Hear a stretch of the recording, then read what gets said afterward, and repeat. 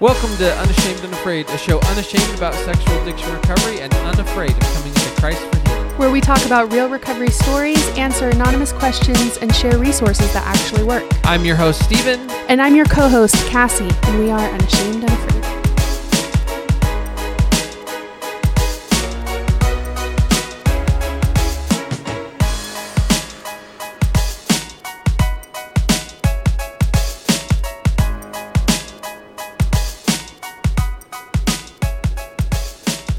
Cassie, welcome up? back to the saddle.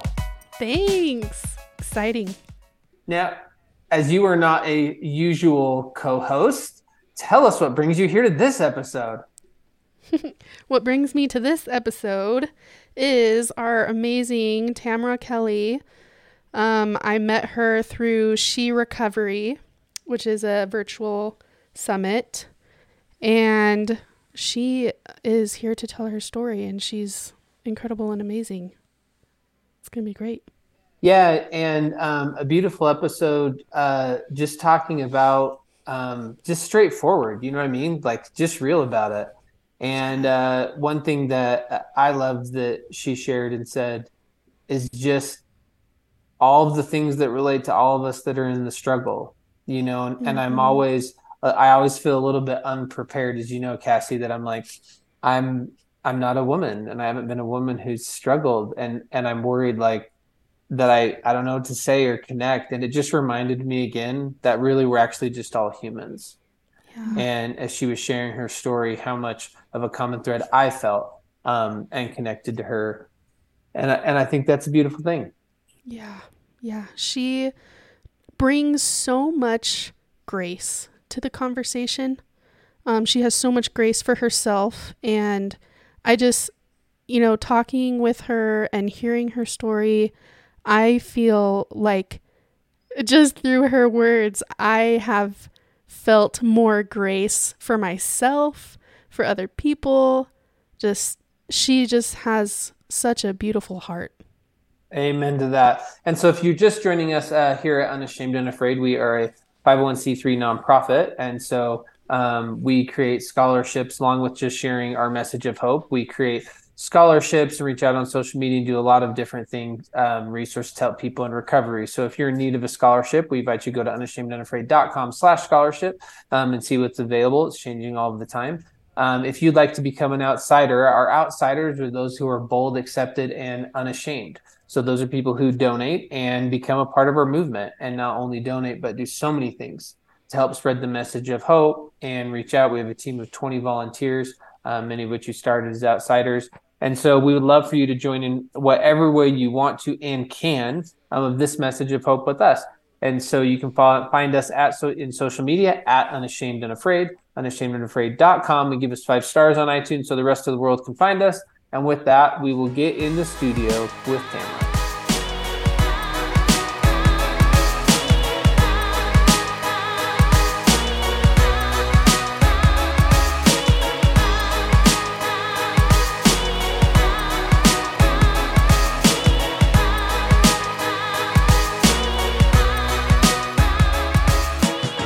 Tamara, how are you doing tonight? Well, thank you. Awesome. Miss Cassie, how are you?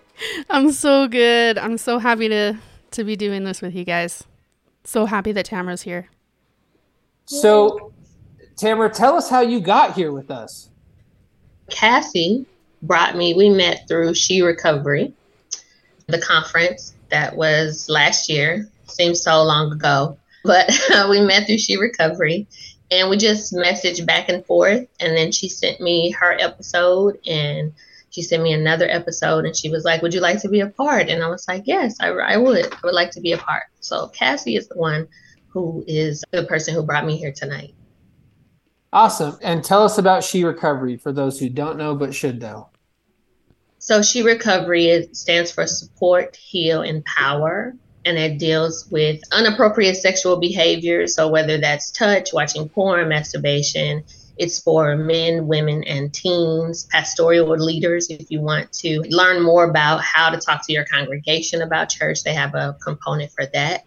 And it was just a week-long conference with different speakers and different panels where you could just openly talk about any type of addiction, same sex addiction, porn. We had a man who was a former porn star who's now a pastor. Like it was just so many different stories that you could just glean from and get a lot of knowledge about it. I'm fairly new. I didn't know some of the words. So I learned a lot of terminology, surrounding porn and porn addiction.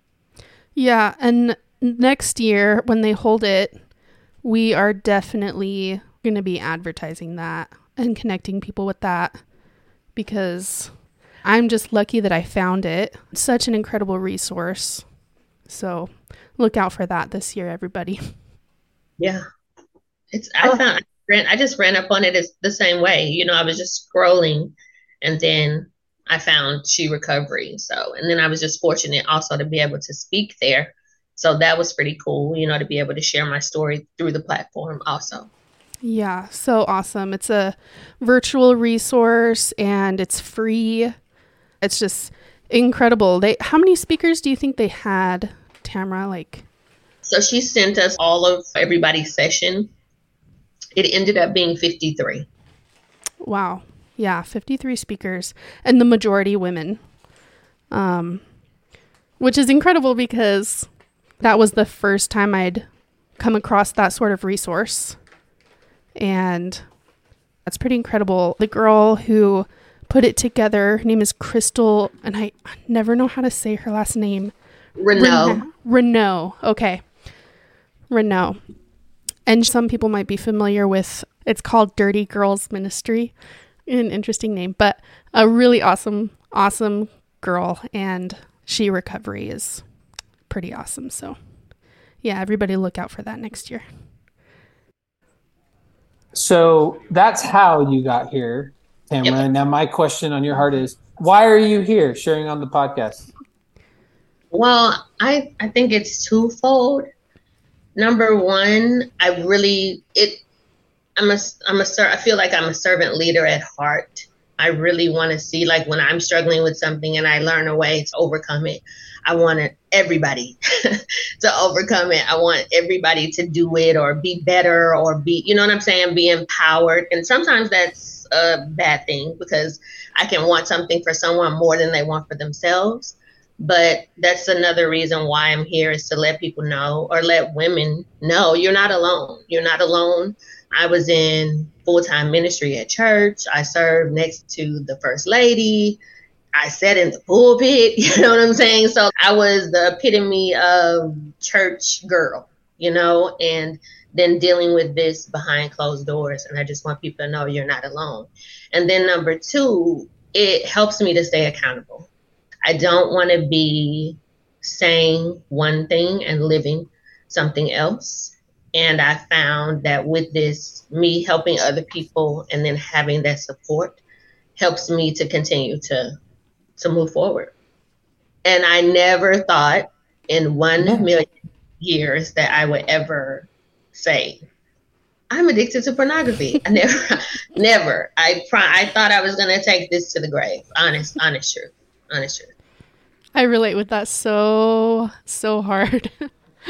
That double identity and just, living two lives and just all the fear and shame around that.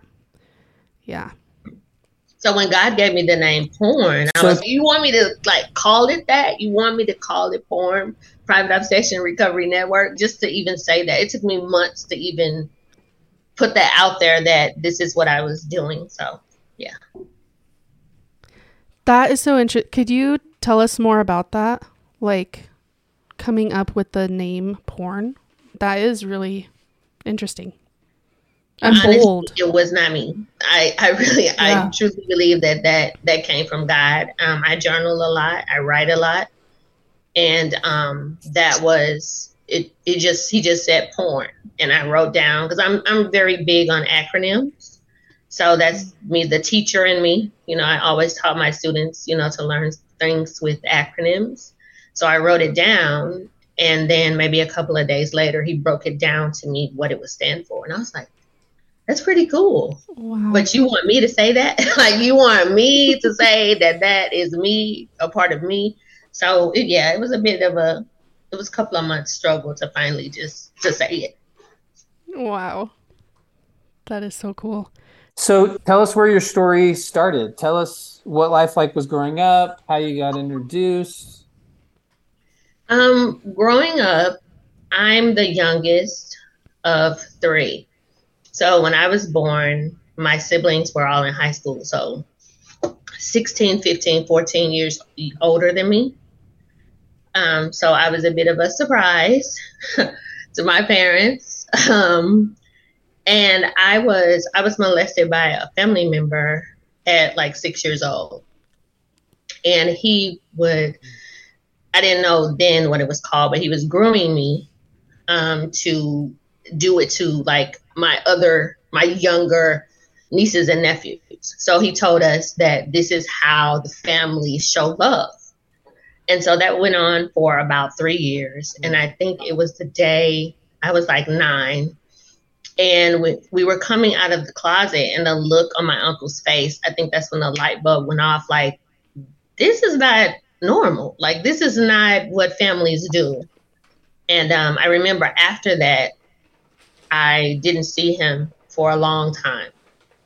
So, like around 8th grade, I was at a friend's house because I went to school. My mom ended up putting me in Catholic school when I was in 6th grade. So I would go down the street to the friend's house until she got off work, and she got into her father's stash, or his porn stash one day, and she put it on, and I was just so disgusted. I was like, this is gross. I don't know how you guys watch this, blah, blah, blah, blah, blah. And of course, they teased me because they were like, you're such a baby. You're such a baby. Blah. I was just always that kind of good girl,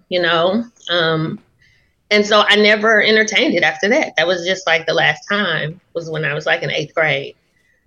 But then I got into my last relationship with my ex, and it was, I'm going to call it a situationship, because he was going back and forth between me and another girl. And he had shared once that they watched porn together. And so when he left, I was like, maybe that's why he left, because maybe I'm not doing I'm not doing the right things. So that's when the door opened up, where I kind of started like, I'm like studying it, because I knew he was going to come back. So I'm like, when he comes back this time, I'm going to be so much better, and he's never going to leave. But obviously that's not true. But that's what I believed in my mind. So that's kind of where it started. Yeah, so in those growing up years, like as you entered that relationship, like what was your understanding of your sexuality, your place in the world with sex? Um, be seen, not heard, kind of that type of thing. You know, that was just, my mother always told me I talk too much. She always said I was too, just, I was like the black sheep of my siblings, because I was the more independent. Like, I'm more independent than my sisters. When things don't work, I'm always problem solving to come, you know what I'm saying? Like, I may get down for a while, but eventually I'm going to bounce back. And when I bounce back, I'm back. You know what I mean? So she's always kind of, I guess, chastises me for that. Yeah, And it's kind of double edged, because when we had like our heart to heart, she said she was proud of me. But at the same time, she just said she just doesn't understand me. Like, she doesn't understand how I can just keep persevering, because I've been through some pretty, bad situations. And she's just like, I just don't get where you get that from. Like, I don't know. That didn't come from me. That's, that's what she always says. So it was just, I was just hmm always just seen, not heard. yeah. And so in that growing up years time, family went to church, God was in the picture, not in the picture. Tell us what that was No, like for you. no, my mom, now my brothers and sisters grew up in the church, because they grew up during the time when the grandmother was in the home. And it was more of like the family unit. But my parents, my mom and my dad, didn't go to church, and my mom like made me go to like Catholic school, and we were, at one point we were Catholic, and I didn't really get that. I didn't really understand that, so I was Sure. to, my boyfriend at the time lived down the street, so I would go to the early service and go get a bulletin, and then go to his house and park in the back because she would drive past his house going to church to see if I was there. And then I would go home and I would have a book. Uh-huh. Like that was church for me. So who was God to you then? A wizard, a magician, Mm. like a genie in a Mm. bottle. Yeah. When you were down, you cried out to him to make it better. And then once he made it better, like it was better. That was it. That was it. Once it was better, it was good. So yay, praise God. That's kind of what he was to me. And I only went to him when I was in need. So, what about your relationship with your dad?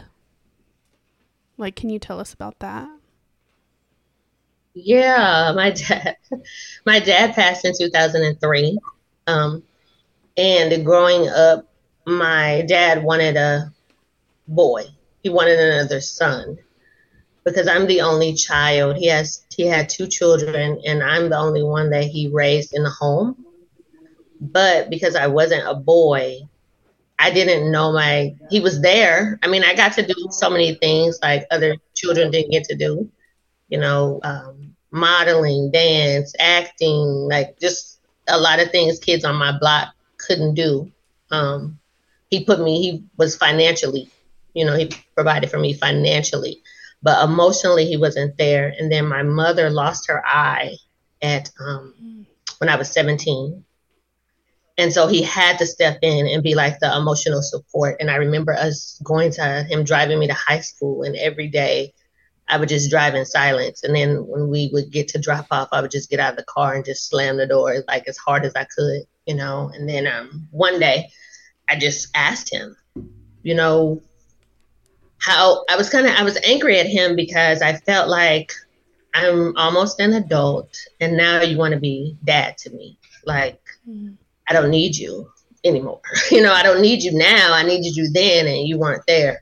So, but I needed him. I still needed him. That little girl in me still wanted her daddy.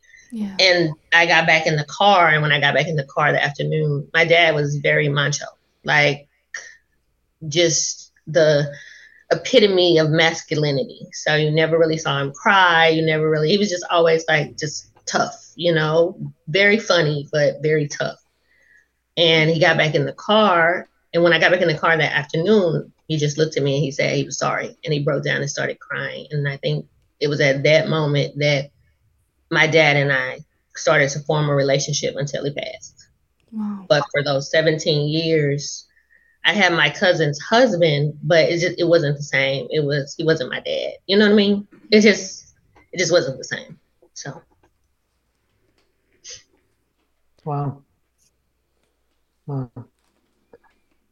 So tell us about, we're kind of looping back into the story when you know, had the relationship situation and you're like, I know he's coming back and you're like, okay, I can maybe, step into this porn thing or try that on. What happened at that point in your story? I tried it. It didn't work. It didn't work. He continued to go back and forth. I continued to feel worthless, continue to devalue myself. Well, when we got together, I already knew that we shouldn't have been together. First of all, there was a huge age gap, 10-year age gap. But he had been like pursuing me since he was like 15. I was 25, and but he was dealing with, I didn't know at the time, the reason he was so aggressive towards older women is because he had been raped by some girls. So he was still, and he was, no, I'm not gonna say that. He was shorter too, so he kind of had little man syndrome too. And then that, on top of that, it was a lot. And I didn't know he just always thought he was older than what he was. So it was like we both were broken people. And it just got worse. And the more I took him back, the more disrespectful he became. And then I just decided, like, this is it. I can't do it anymore. But even after we broke up, I still continue with pornography and masturbation. And masturbation. I still continue with that. So, what eventually led to, or like, what was your breaking, like your turning point, or like your rock bottom? Like, what what is the worst of the worst that led to that seeking change? I think it was because I guess my porn viewing had got more graphic, Mm. like more violent, Mm-hmm. more just the total opposite of it was so far from what God says sex should be. Right. And even watching it, even though I was, getting the and dopamine and all, you know what I'm saying, getting the arousal, like literally afterward, I would be like sick. Like I would feel like I have to throw up all day. I would carry a headache. I just didn't feel like myself. Mm-hmm. And so I was like, I need to do something about this because, like I said, it just started to get more graphic. Like as it kept going on, it just got more graphic. Right. So what did you try and do about it? Just stop. Tried to just stop. I'm like, I'm just not gonna watch this anymore. I'm done. And then I would go on for a couple of days or a couple of weeks, and then something would trigger me. At the time, I didn't know it was called a trigger, but something would trigger me, either stress, my mother, Mm-hmm. job, anything would just trigger me. And I what I discovered is I would go. I didn't respond to it like right when I'm triggered. I may not respond to it that day. So I get stressed that day. I Mm-hmm. may not watch it that day. I let it just build. So Mm-hmm. it seemed to be like on a 7 day cycle once I started paying attention to it. But my first thing was just to stop cold turkey. I didn't think about going to God. I didn't think about getting in a program because I honestly thought I can just quit. It's not like drugs. I can just, I don't need a 12-step program. I don't need a plan for this. I can just stop. That's what I really honestly believe. I could just stop. So at this point, what was your religious life like? What did that look like?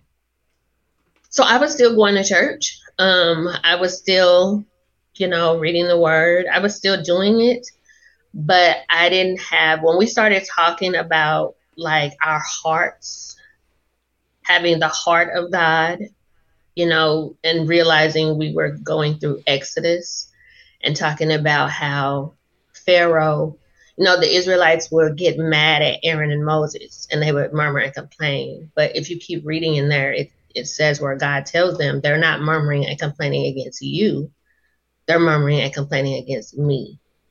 And that just blew my mind, like that my heart was, I'm thinking I'm hurting one thing, but my actions are actually separating me from him.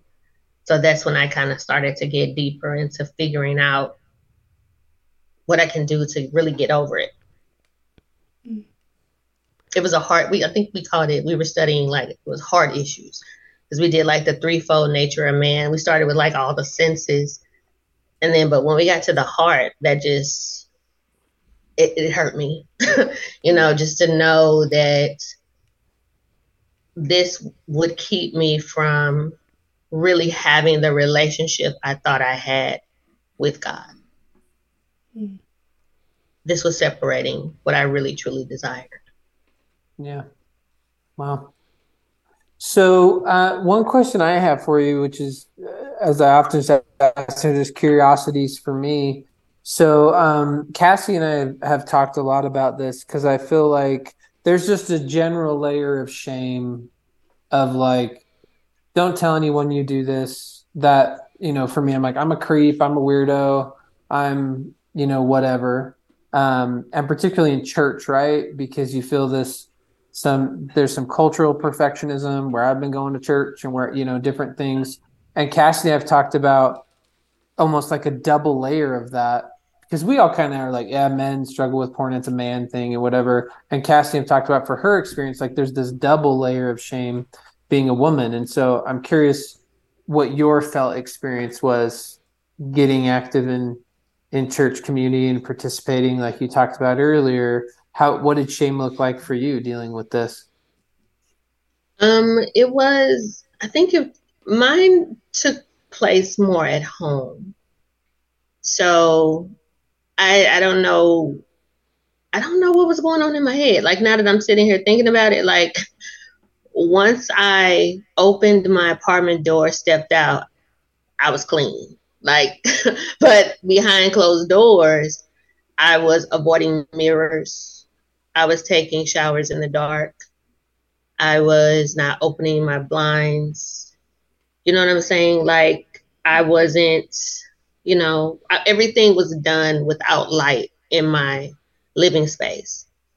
But once I guess, presented myself to the world, I was normal. I didn't feel shame. And that's weird. I didn't think about that until now, but I didn't feel shame. All my shame took place behind closed doors. Well, I relate to that Yeah. because for me, it was just a dual life. I just put one in one box and one in the other. So, and I was in pastoral leadership. I'm like, of course, Jesus saves and we're all healed no matter the issue. And sure, we can talk about porn or we can talk about sex and here's the deal and whatever. Cause I was just so closed off to my heart, like you were talking about earlier. Mm-hmm. Well, I didn't even realize that I did that. I just, wow, okay. Tamara, could you tell us again what your pastor said about the secret life? Yeah, she was saying that we come to church and we present one way. And then she said, if we followed you home and, God put your life on a movie screen, would you be ashamed or proud of what we saw?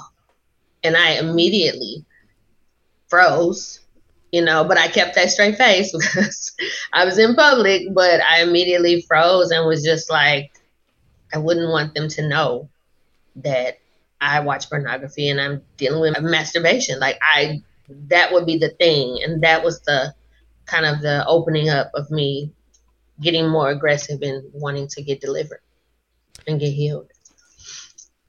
Yes. So what has your recovery journey looked like?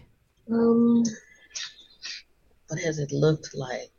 It it looks like it's been all over the place.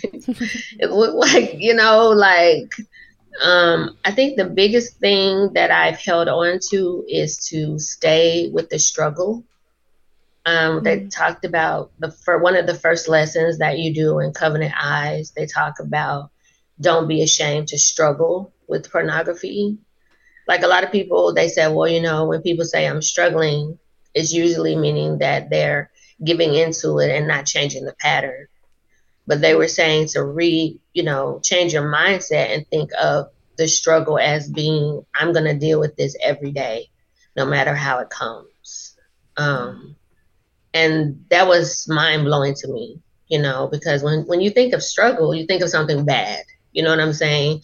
But they were saying, contend with it, seek it out, whatever you feel, deal with that. Don't be afraid to struggle. Because when you bury it, that's when it implodes and gets bigger. You know what I'm saying? But if you continue to wrestle with it, eventually you will get control of it. Um, and I think the biggest one, my mom is a big trigger. Well, was a big trigger for me when I first started going down and getting into recovery. She deals with paranoia. It's untreated, and so her thinking is just different. It's just different, and I feel there's some resentment towards me because of her relationship with my dad. Um, I'm not gonna say she doesn't love me, but it's something about me. It's very much something about me that, like I said earlier, it just rubs her the wrong way from time to time. And we were all day, we were just arguing. I was trying to help her do things, and all day we were just arguing. And I've gone to the car wash many times. And I got in the car wash and we were arguing, and I knocked my car from neutral to drive, and I hit the car in front of me. And I think just that, not a lot of damage was done, but just that big boom, like, woke me up. And I called my godmom and I told her what happened. And I just remember just my body was just like shaking, like the meltdown was happening. So the next thing was, I'm gonna go in the house, I'm gonna watch porn, I'm gonna masturbate, like, you know what I'm saying, like the all the signals were going. And I remember just sitting in the car crying, and it just poured down raining really hard so that I couldn't get out of the car. And I just sat there and I just cried and I just cried and I just cried. And then it stopped raining, and then the sun came out. And I was like, that was like, you know what I'm saying? Like, that was an emotional response to lead up to, the me acting out, to lead up to me acting out. I felt all the same triggers, the same arousal, the same everything. But I knew that I had to do something different because I didn't want to keep doing it. So my thing was to cry, was to cry. I did a lot of crying. I've done a lot of crying.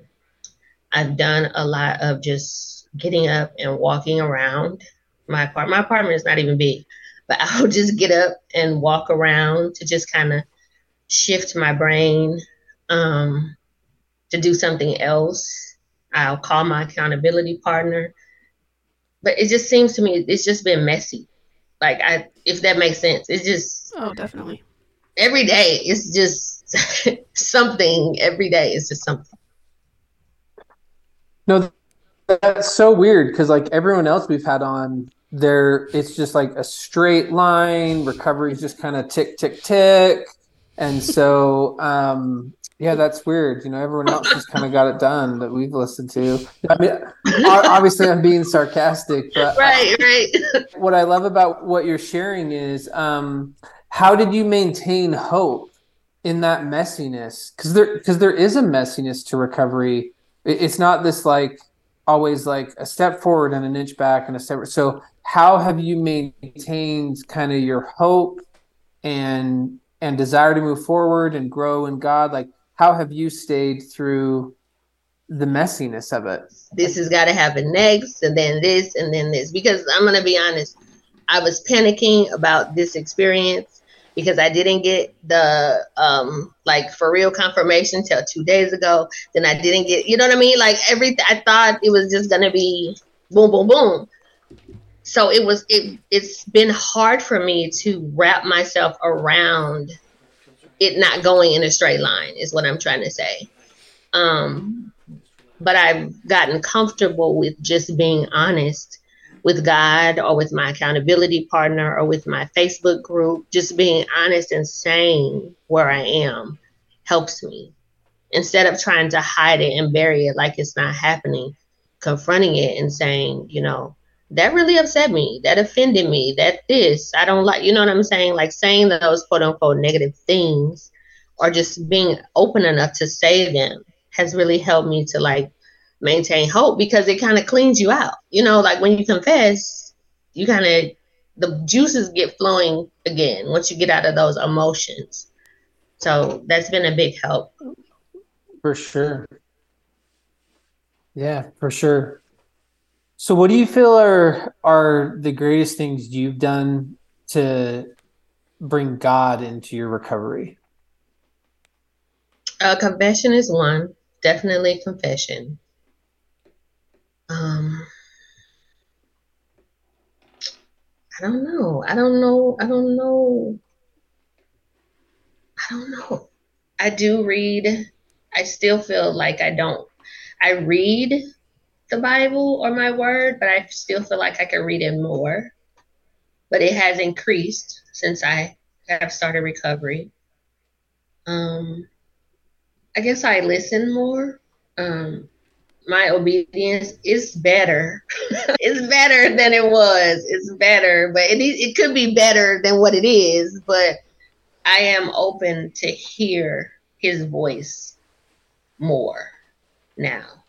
You know, when the scriptures talks about selfish ambition, I lived selfish. That's been my whole life. I've had a plan. I'm gonna do this and I'm gonna do that, and I'm just believing that God is gonna bless that. But none of those things have happened in my life. Since I was 14, I'm supposed to be married by 25, been married by 21, having my first kid at 25, having another, like my life, I have strategically planned what my life is going to look like, and it doesn't. So I think one of the biggest things is just listening to his voice, being willing to yield and hear his voice more. That's been a big part of recovery for me. So, just kind of building on that question earlier, you said that God, before recovery was this like a wizard, you know. What is he to you now? My friend, my friend. I've been studying like the names of God, learning um, instead of just calling him God or Lord, saying his name, which is Adonai, Yah, Yahweh, Elohim. You know what I'm saying? Like knowing him by name um, is important to me because you know your friends by name. So why shouldn't I know him by name? So he's a friend, he's a provider. I just love him. I do. I love him. Can you tell us more about that friendship? Like, what is he like? What is it like to be friends with God now? It's it's different because I've looked for friendship in other people. I've looked for validation for so long, but to be in a friendship where I can just be myself, whatever that looks like, and still be loved, not be shut out, not be let go of or blocked. That's the big thing, blocking you or whatever. To not have to experience that, it's good. It's made me feel very content because when the pandemic came in, I lost a lot of people, like a lot of people who I thought were my friends. Like that separation really revealed, he allowed me to see finally who they really were to me. So yeah. So another big one that I feel like you've done a good job in your recovery is Abby talking is and segueing right into what you're saying is like filtering in and finding some good community. And so, what would you give advice wise, particularly for women struggling to find community? Because I feel like that's the number one indicator of whether or not you're going to recover. Like, if you give me any person working recovery, my first question will be, what does your community look like? Because the bigger, more powerful, more connected your community, to me, the likelihood of success and recoveries and, the healing is going to happen. And so, what have you found? Like, you've had some great success getting on the other side, right, of the pandemic and some community. For you, what advice would you give? The biggest thing is smaller is not necessarily bad. Sometimes we look for these big signs, a whole crowd of people, a whole slew of people. So it must be great if there's this many people, but that doesn't always mean that it's great for you. I've noticed because I'm not even in my same church. I don't think if I was at the church that I used to go to, I would be where I am. I don't think so. I'm in a smaller community, a safe space, definitely finding a safe space where people genuinely love God, therefore they can love you, you know.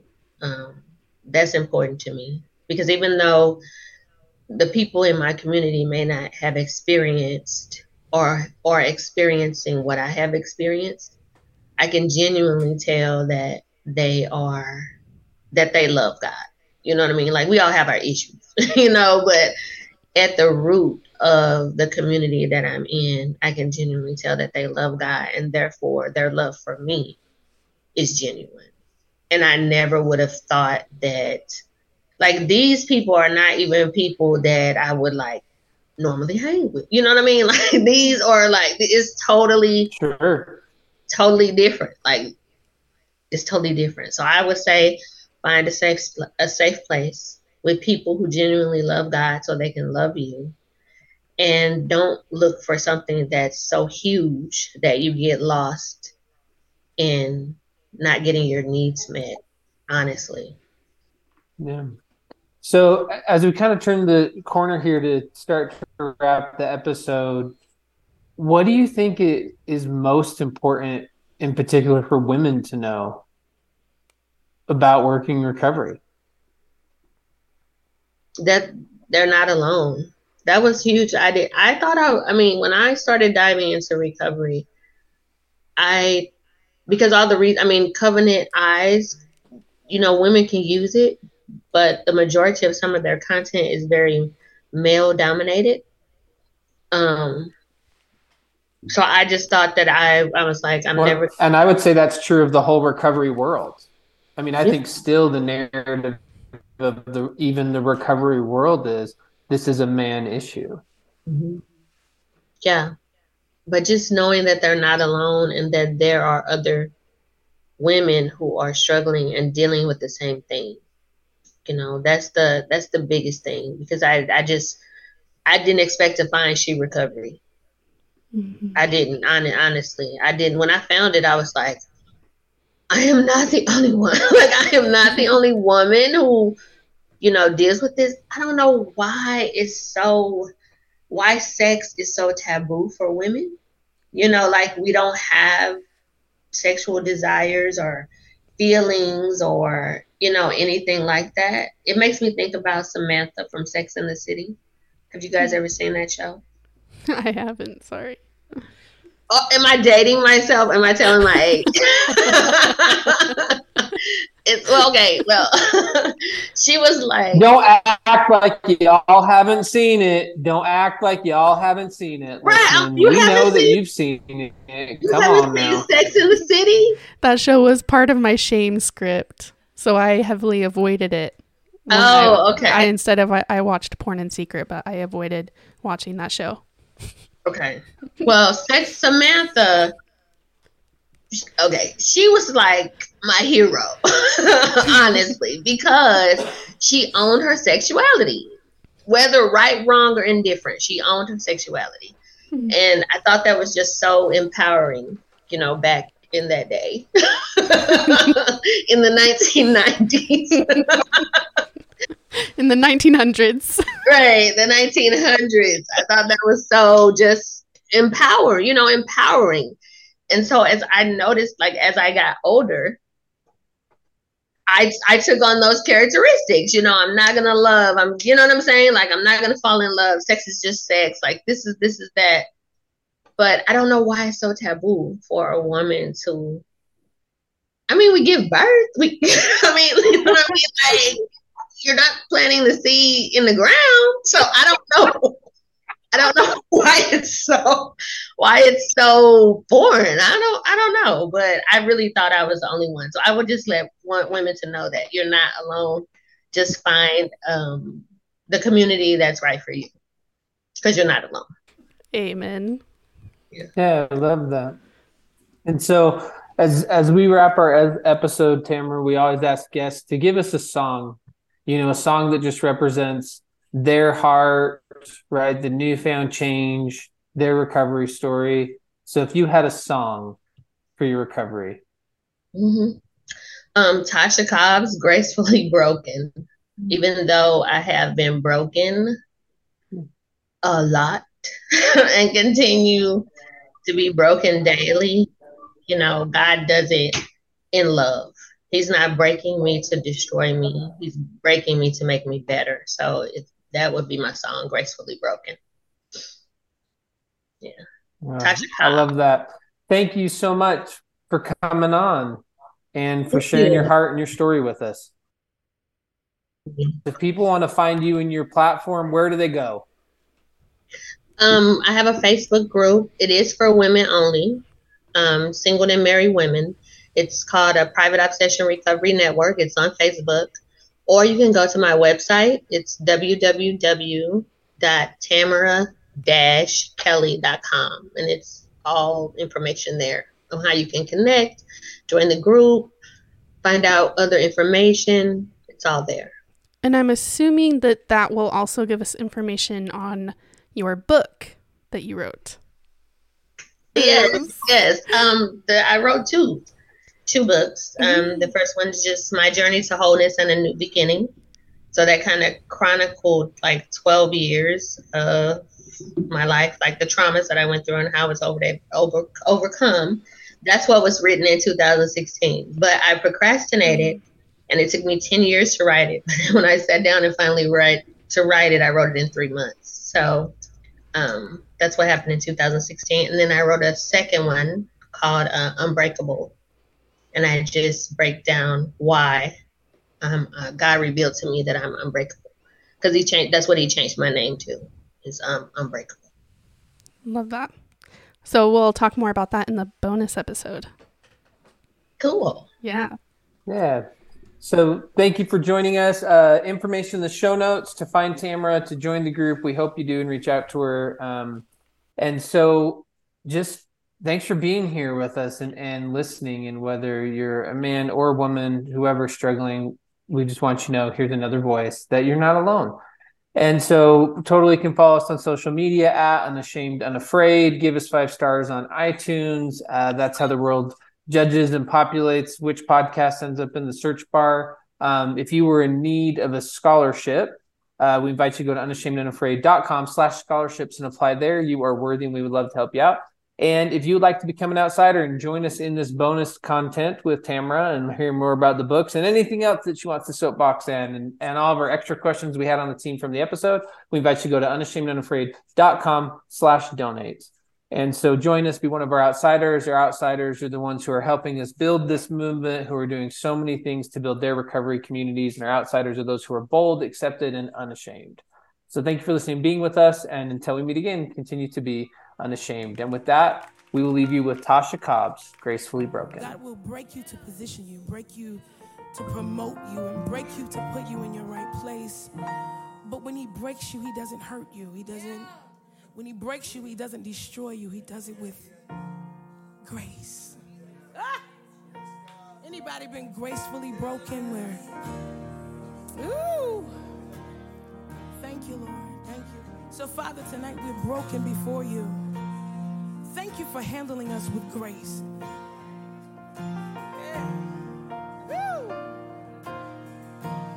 Just lift your worship right there in this moment.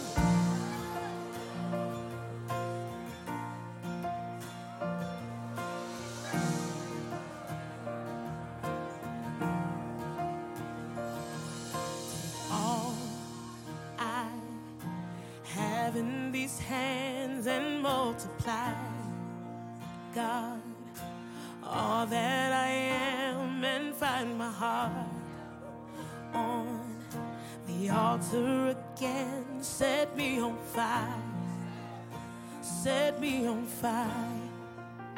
Come on, sing. Take all I have in these hands and multiply, God, all that I am, and find my heart on the altar again. Set me on fire. Ask him, set me on fire. Here I am, God, arms wide open. Hey. Pouring out my life, gracefully broken.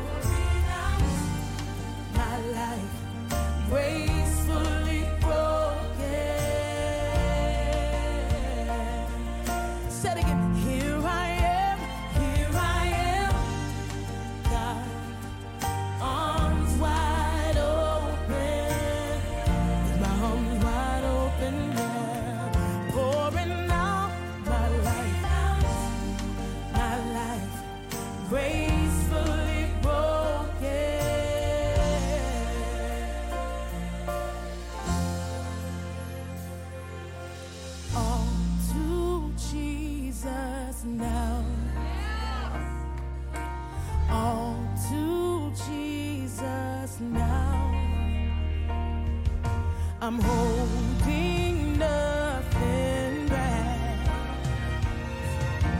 Holding nothing back. I surrender.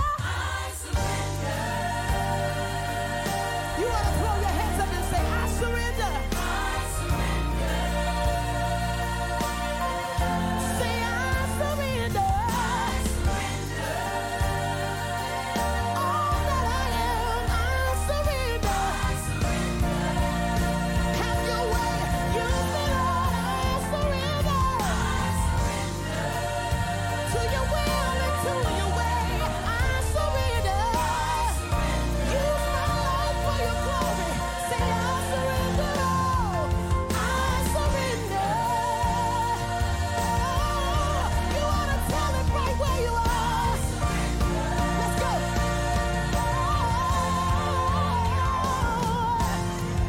Your power at work in me. I'm broken gracefully. I'm strong when I am weak. I will be free. Your power at work in me. I'm broken gracefully. I'm strong when I am weak. I will be free. Your power at work in me.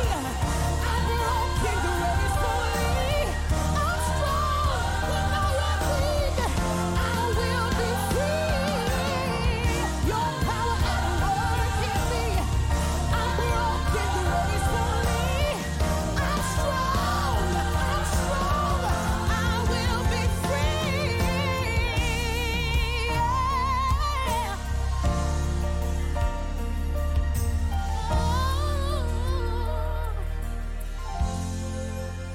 So here I am, God, arms wide open.